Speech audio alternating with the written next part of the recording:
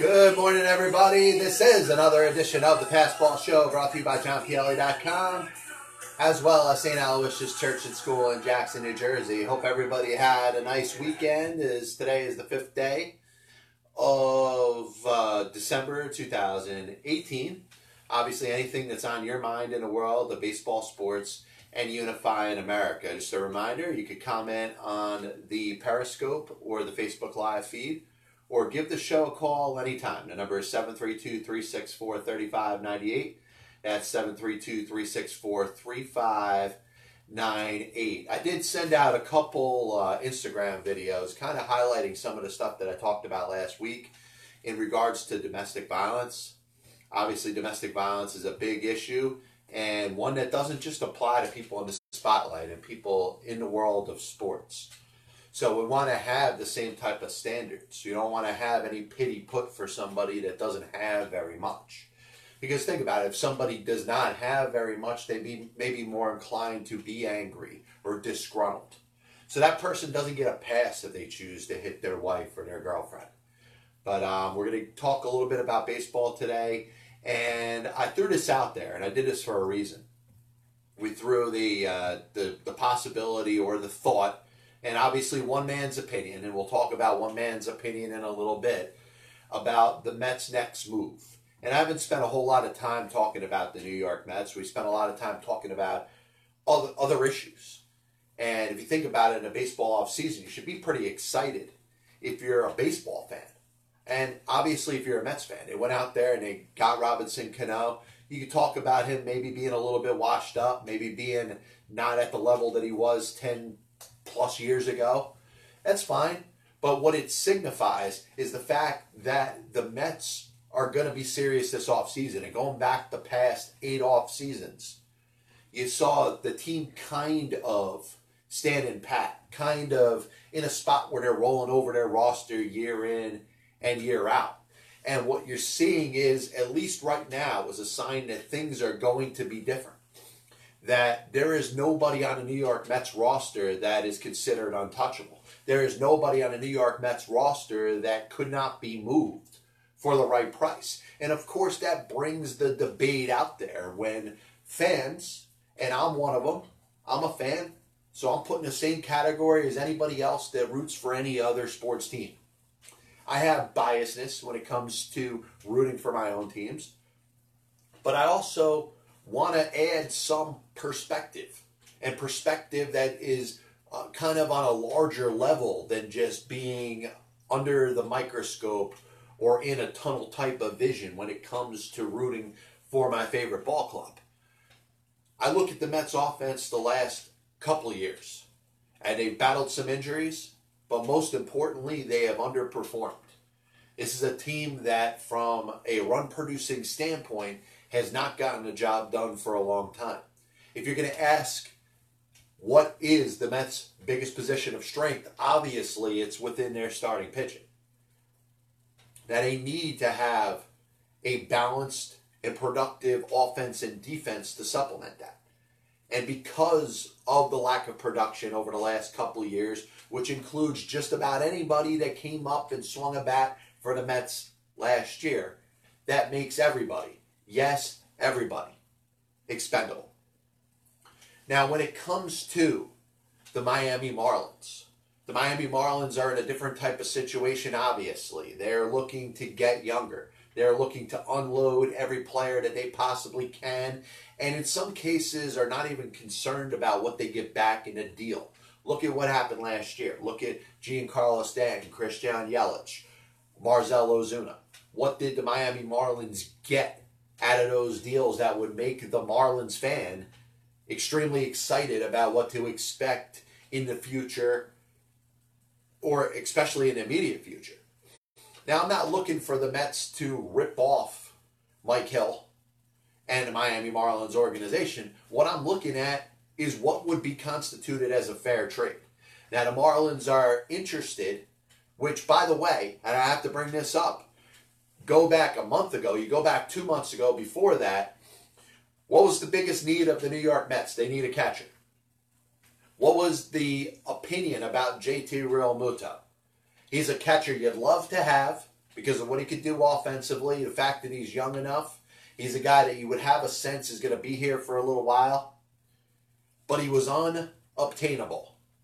The problem is that the Marlins were looking for stuff that the New York Mets didn't have. They were looking for position players that were going to help at the major league level right away and be controllable for a little while.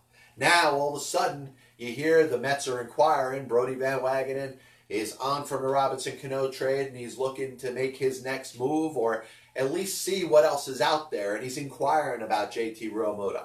And he's asking the Marlins, what is it that it's going to take to get this guy? And the Marlins are saying, listen, you have a series of young, controllable, good position players.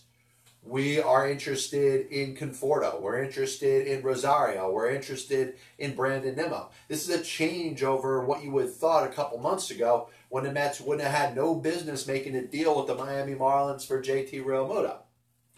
Now, obviously, that leaves the question and the debates we could have as fans. We could discuss this amongst ourselves. We could talk about, would you like to see Michael Conforto traded? Which one of those three players do you think has the most upside? I think the majority of us would agree that Michael Conforto has a chance to really be a top 5 player in all of Major League Baseball. And it's not dismissing anything that Brandon Nimmo did last year. He had a great year, and obviously if you look at weighted runs created, weighted on base average, he was in the top 10 in the National League. Obviously his ability to get on base, his ability to step into a pitch, and obviously the intangibles that he has, that big smile on his face, the fact that he runs everything out. There is no reason that you would be a New York Mets fan and not be in love with what Brandon Nimmo brings to the table. So my suggestion of being open-minded enough to trade Brandon Nimmo has nothing to do with Brandon Nimmo's production on the field. Has nothing to do with what I think of Brandon Nimmo as a player. In fact, you want to know what I think? I believe that you have to give up something to get something. So I'm not telling you that Brandon Nimmo is a 4th outfielder, which you've heard other people say. Brandon Nimmo is an everyday Major League player. But unfortunately, if you're looking to upgrade in another position, you're going to have to give up a good everyday Major League player to do it. Your choices are going to be, are you going to trade Nimmo? Are you going to trade Conforto? Are you going to trade Rosario? In fact, the Miami Marlins are asking for Conforto and Rosario just to get a trade started. Now, if you're the Mets, you probably hang up the phone. But if you want to keep the conversation going, you say, hey, listen, the Marlins at this point have asked for too much. 2 everyday Major League players for the Mets in exchange for a catcher. Now, if the Marlins come back into discussions, still go on, and the Mets say that they want to hold on to Conforto and want to hold on to Rosario, and the conversation shifts to Brandon Nimmo, I think you have to be open-minded. Now, you got to understand the Marlins' perspective. Brandon Nimmo by himself is not going to be enough. So this may be all for naught. This may be a conversation that we're having for nothing because it may not lead to anything. But if you're discussing Brandon Nimmo, I don't have a problem with dealing him in this type of trade for JT Realmuto. The Mets are looking for a catcher. They are in a spot where they're looking to get themselves and improve themselves up the middle. And I certainly think it's going to give them the flexibility if they trade one of their outfielders that they could go out on the free agent market, maybe sign a Bryce Harper. I don't think I'd rule it out if you listen to Brodie Van Wagenen. I don't think anything can be ruled out at this point. But I'd like to see the Mets add some offense to their outfield. I mean, this thought that you're going to put Martin Maldonado behind the plate as your catcher and go into this season with an outfield of Conforto and Nimmo and Juan Lagares, it doesn't excite me. And maybe it would take trading a Nimmo for Realmuto to allow the Mets to add themselves another outfielder. And I'd be okay with A.J. Pollock. I know a lot of people wouldn't agree with me with it. A lot of people look at A.J. Pollock and say, hey, there's a guy that's been hurt over the last couple seasons. A certain future has been set. What can you expect? You look at the ghost of Christmas past with New York Mets free agents, guys that end up not working out over a series of time, over a series of a long-term contract. But if you get A.J. Pollock on a 4-year deal, gives yourself the financial resources to be able to make some other moves. You make the trade for Realmuto, which, by the way, is going to cost you more than just Brandon Nimmo.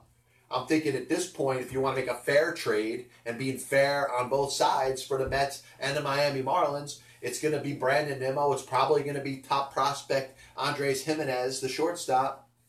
Probably have to throw in maybe a Dom Smith, which I know a lot of Mets fans aren't going to be upset with watching go. And then maybe a young minor league pitcher. Maybe an Anthony Kay, maybe a Thomas Sapicki. You know, it's going to take something like that to be able to make a deal like that for JT Realmuto. You could also go to Root and say, hey, we're not going to make this trade. We're going to go out there and sign a free agent catcher. And the concern that I have with Yasmani Grandal, and I know he's the most popular catcher that's out there in regards to the New York Mets. I know the Mets, Mets fans are like, hey, we could go sign Yasmani Grandal, and all he's going to cost is money. We could give him a 4-year contract, whatever, and he's not going to cost us any players. We still get to hold on to Brandon Nimmo. 2 issues I got with Grandal. Number one, here's a guy that is catching, potentially, for one of the best pitchers of this generation. This generation's Sandy Koufax. This generation's Pedro Martinez. This generation's Tom Seaver. And Clayton Kershaw does not want to pitch to him. He used A.J. Ellis for years. And that was okay. You say, hey, Ellis is a veteran catcher. Ellis was the Dodgers catcher when Clayton Kershaw came up to the major leagues. So obviously they have that bond. As long as Ellis was there, it didn't matter who the starting catcher for the Los Angeles Dodgers was. Clayton Kershaw was going to pitch to him. All right, that's fine. A.J. Ellis has been gone from there for a couple of years. Austin Barnes, not a very good hitting catcher, but he's not Yasmani Grandal. And Clayton Kershaw's pitching to him. So I have a problem if one of the best pitchers of this generation, let alone in baseball, does not want to pitch to Yasmani Grandal. If that same relationship exists with Jacob deGrom, or that same relationship exists with Noah Syndergaard and Zach Wheeler. And I understand Syndergaard and Wheeler have not performed enough where maybe they have the right to make that proclamation. You're making a bad investment because you got a potential all-star catcher that you're not able to run out there 4 out of every 5 games. And that's what you need to do. If you bring in a Realmuto, if you bring in a Grandal, that catcher is going to be playing 4 of every 5 games. You got to back up whether it's d'Arnaud or Plawecki. They're only going to get out there once a week. So if I have a top pitcher in Clayton Kershaw, as we hit the halfway point here in the Past Call Show, a top pitcher in all of baseball in this entire generation in Clayton Kershaw that does not want to pitch to Yasmani Grandal, pretty similar to Greg Maddux not wanting to pitch to Javi Lopez. That doesn't excite me. And I'm looking at the amount of money that we could be throwing out, or the Mets could be throwing out, that could address other needs. You're going to pay $15 million a year over an uncertainty. Because if the Mets are lucky enough to make the playoffs in 2019, which the way they're trying to plan their roster expects themselves to be competitive, expects themselves to be in a postseason, I don't want to have game 1 of the NLDS or the NLCS where you're debating whether Yasmani Grandal or Travis d'Arnaud or Kevin Plawecki is going to be the Mets catcher. Because if I'm paying Grandal that money, similarly to if I'm paying JT Realmuto that money in arbitration, I'm going to make sure that guy's being run out there every day.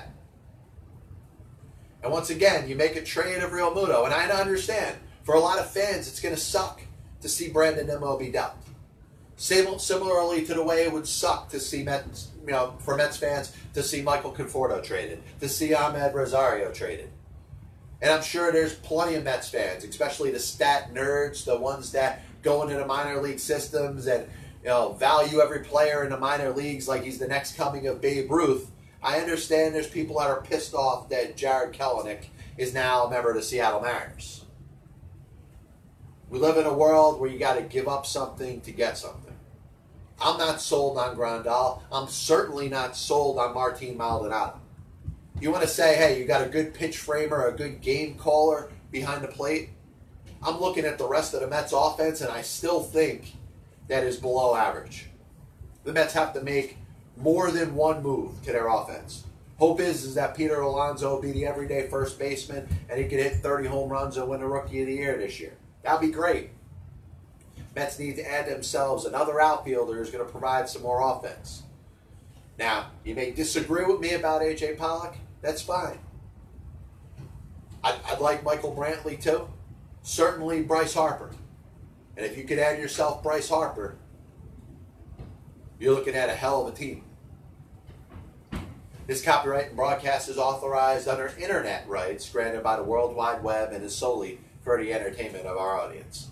Any publication, reproduction, or other use of the pictures, descriptions, and accounts of the show without the express written consent of the Passball Show, JohnPielli.com, and John Pielli LLC is prohibited. Any commercial or other use of the program, such as by charging admission for its showing, is similarly prohibited. So I wanted to talk a little NHL right now, and I'm going to make this brief. It's a pretty obvious point. We're watching the National Hockey League, and I understand the game, it's something that you're always trying to involve. You're always trying to improve the product. And I think when you saw last year the Las Vegas Golden Knights, one of the better stories in all of sports over the last several years, do what they did, getting to the Stanley Cup Finals in their first year. It was, number one, made a lot of fans of teams that haven't seen their team go very far and win a Stanley Cup in a while be pretty pissed off, but also showed that there is a ridiculous amount of talent in this sport. And if there was one reason or one thing that I could point to that could make any sense to the fact that the NHL could expand, might have something to do with the amount of talent that exists throughout the world. I believe if you took every top NHL player or top player in the entire world and put them in the NHL, you may be able to fill 32 quality rosters. But you have the competition from the KHL. You have the competition for hockey that exists throughout Europe and throughout the world. So all those different entities are competing for the same athletes and the same hockey players. So you don't, even through 30 teams or even through 28 teams in the National Hockey League, have the world's best talent all coming to play in the NHL. And that's a problem. And that's a similar problem that you could have said if you're talking about USA Soccer. You're talking about a soccer league in the United States of America. Unfortunately, you're not going to get all the best players in the world to play. That's why soccer as it exists in this country is not as popular as football, basketball, baseball, and even hockey. The NHL is in the same problem. They're competing with other leagues that are throughout the world. And these leagues throughout the world are taking some of the top players, some of the best players in your sport. So if you're in the NHL, you should make sure at some point that you're judging the amount of teams that you got and the amount of players that you have. And ask yourself what kind of product you're having over a long period of time. Because if you have 30 teams, or if you have 28 teams, or if you have 26 teams, yes, I understand you're going to talk about a lot of jobs that are being lost. You're going to talk about a lot of National Hockey League players that are not going to be on rosters because of the amount of jobs that are eliminated. But does it enhance the quality of the product? That's the question you have to ask yourself. And you understand, and I understand, that the NHL was going to go to a 32nd team, adding the Vegas Golden Knights as their 31st team. You knew it was going to be a matter of time before they added a 32nd team. So this isn't a shocker. It might have been a shocker that Vegas was getting a team and that team was number 31. It's no shock that they're going to an even number of 32 teams. The question is, what's the need for it? And are you going to see a watered down product as we move on forward? Because I think it's something that has to be understood. When you have the best players in the world, in some cases, not all guaranteed to come to the United States of America and to Canada to play hockey, you're going to see a watered down product. And the more teams that you add, the less quality you're going to have amongst what you're seeing on the ice. This is the famous Budweiser beer. We know of no brand produced by any other brewer that costs so much to brew and age. Our exclusive Beechwood Aging produces a taste, a smoothness, and drinkability you'll find at no beer at any cost. Urban Meyer makes the decision that after the Rose Bowl this year, he's going to retire. And I think a lot of people are split in the middle. They may say, hey, it's an opportunity for him to break away from Ohio State. If you go back of some of the issues that were going on earlier in the season, Zach Smith, the assistant coach, and people going for the jugular, wanting to see Urban Meyer lose his job. Very asinine point of view, by the way, if you feel that way. I'm never going to agree with you. So he gets through this season, and of course the season turned for the better with Ohio State's performance against Michigan. Not just beating them, but the way they beat them. They had a great game plan. It looked like they were getting ready and trying to prepare themselves for Michigan all season. They went out there and they dominated, winning 62-39. They beat Northwestern for the Big 12 championship. They're on their way to the Rose Bowl. They're not going to get into the BCS, so they're not going to have a chance to play for the national championship this season. The other issue, obviously, is Urban Meyer's health. And I'm going to segue eventually into the health of another longtime coach in a little bit. But, Urban Meyer has to ask himself, does he have the ability with what he's having to deal with health-wise to, over the long term, do what's going to be required out of him as the coach of Ohio State? And I don't have a problem with him stepping away, but this thought that Urban Meyer is going to go out there and take another job, how many jobs out there are more powerful in college football than Ohio State? I mean, Michigan isn't coming up anytime soon, or it might be. Is he going to go to Michigan? Is he going to go to Notre Dame? Is he going to go to USC? Those are really three of the only scenarios. There's a guy that was successful at Florida, was successful at Ohio State.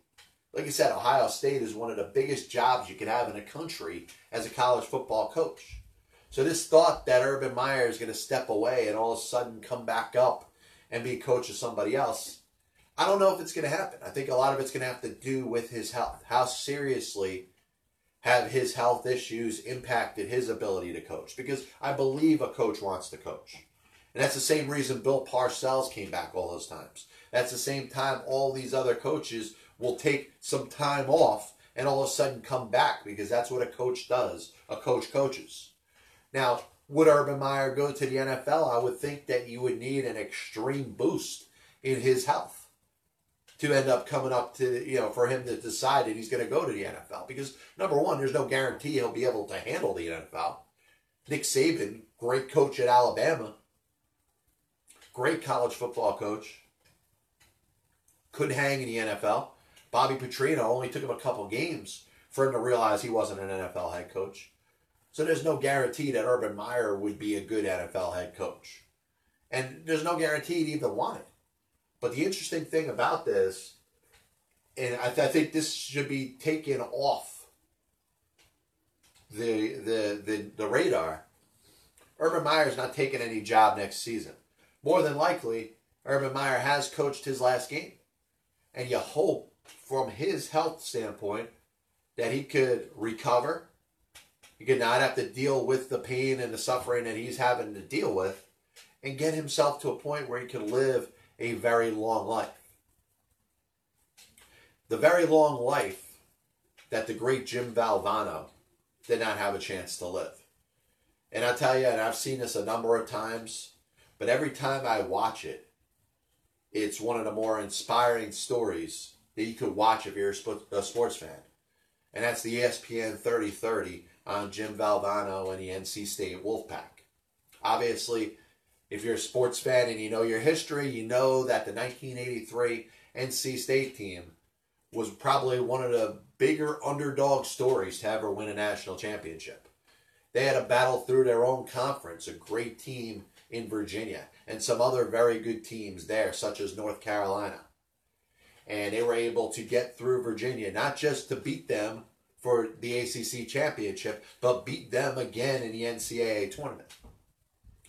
And then going up against the Houston Cougars, Phi Slama Jama, Hakeem Olajuwon, Clyde Drexler, and going out there and winning that game in dramatic fashion with that Wittenberg 35-foot bomb that ends up looking like it's going to fall short, and Lorenzo Charles jumps up and dunks it. That's probably the greatest way you're ever going to see a national championship won in college basketball. It might be one of the greatest ways you could ever see a team win a championship game in any type of sports history. But his story obviously is about Jim Valvano, the motivator that he was, how he learned from Vince Lombardi, how he could motivate his players in a way that nobody else could. And you could tell he put his heart and his soul into his job. And of course, later on, he ends up, whether he was involved or not involved, NC State with some violations in regards to the payment of players. Valvano, who at least was proven to have not done much, if anything, wrong, ends up resigning, ends up contracting cancer and dying a couple years later.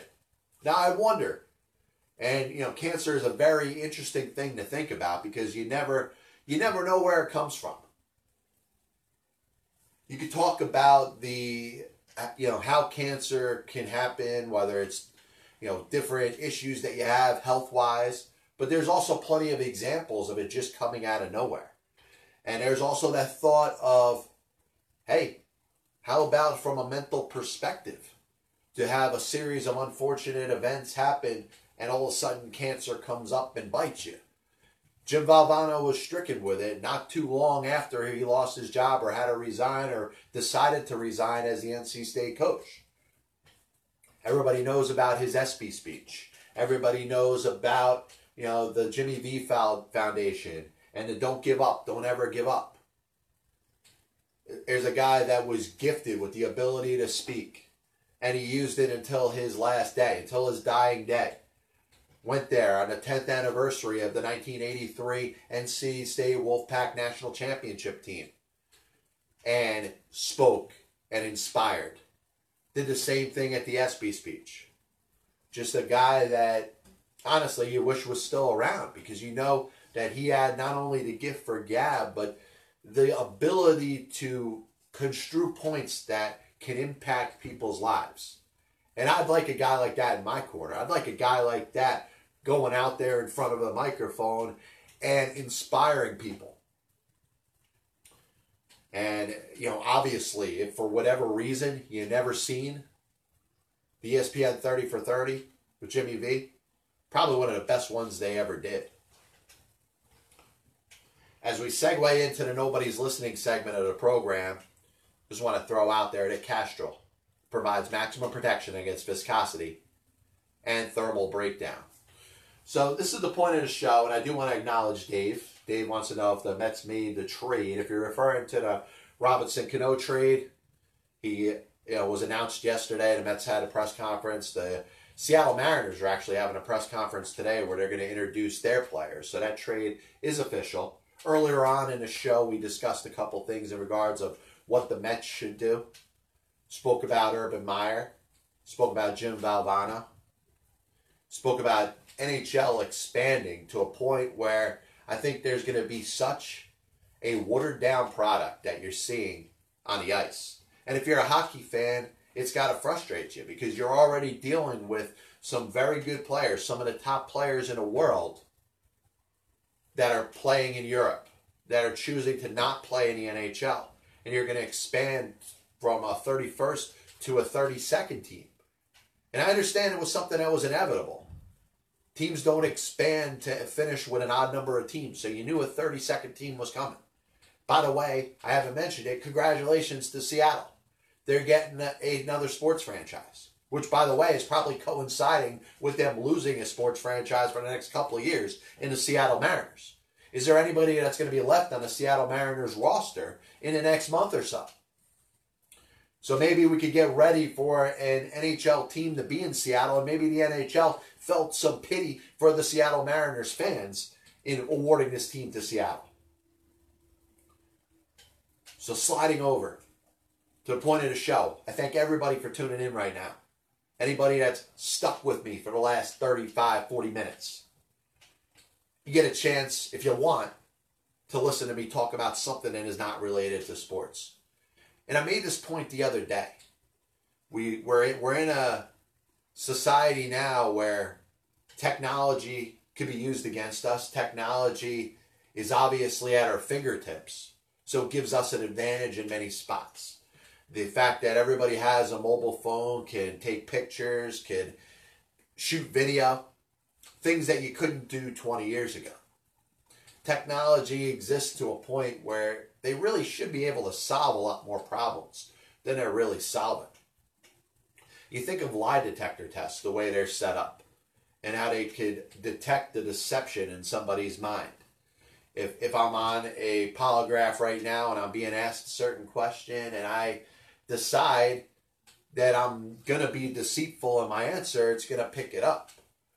Now, do you have to use an old-fashioned polygraph with the needles moving up and down on a piece of paper? Everything else has progressed in society where it's digital. And I've suggested for years that it may be time to have chips put in people's heads. Chips, which people believe very extremely are a violation of people's rights, may be better for the common good of people. And deception is a major thing that exists out there. Now, I'm not going to put it up there and say that it's up there with murder. It's not up there with abuse. We talked about domestic violence on this show last week, a very serious thing. For somebody to a simple white lie shouldn't be criminal. But if you think about somebody that is lying under oath, or is being deceptive under oath, and they're found guilty of perjury, there are criminal ramifications towards that. So is there a way that we can better assure that people are being truthful, at least in situations where it is very important? Like I said, a little white lie here and there, a little embellishment here and there probably won't hurt somebody. But when you're talking about the lives of other people and the impact of other people, and not being truthful in a case because you're worried about criminal prosecution, we live in a society where we have the technology available. Is it time to bring in the chip? I do want to thank everybody for tuning in today. Once again, this is the Passball Show, brought to you by JohnPielli.com, as well as St. Aloysius Church and School in Jackson, New Jersey. We're going to do another show later on in a week, just a reminder. Next week, we'll be down in Las Vegas for the baseball winter meetings.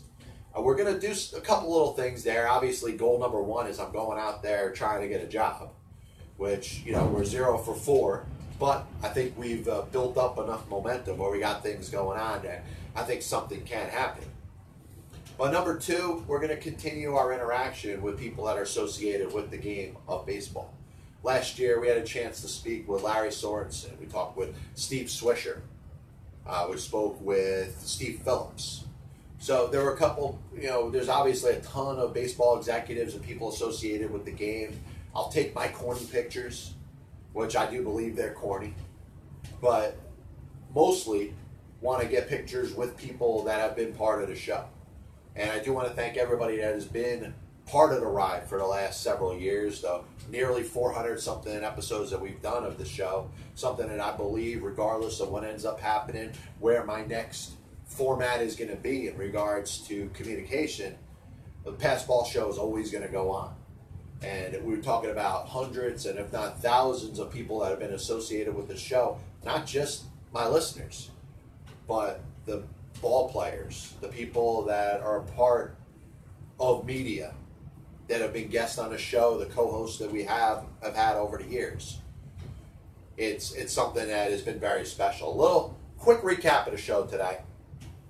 The Mets certainly should trade or consider trading Brandon Nimmo to the Marlins for JT Realmuto, not because there's anything wrong with Brandon Nimmo, but because if you're going to make a trade, you're going to have to give up something to get something.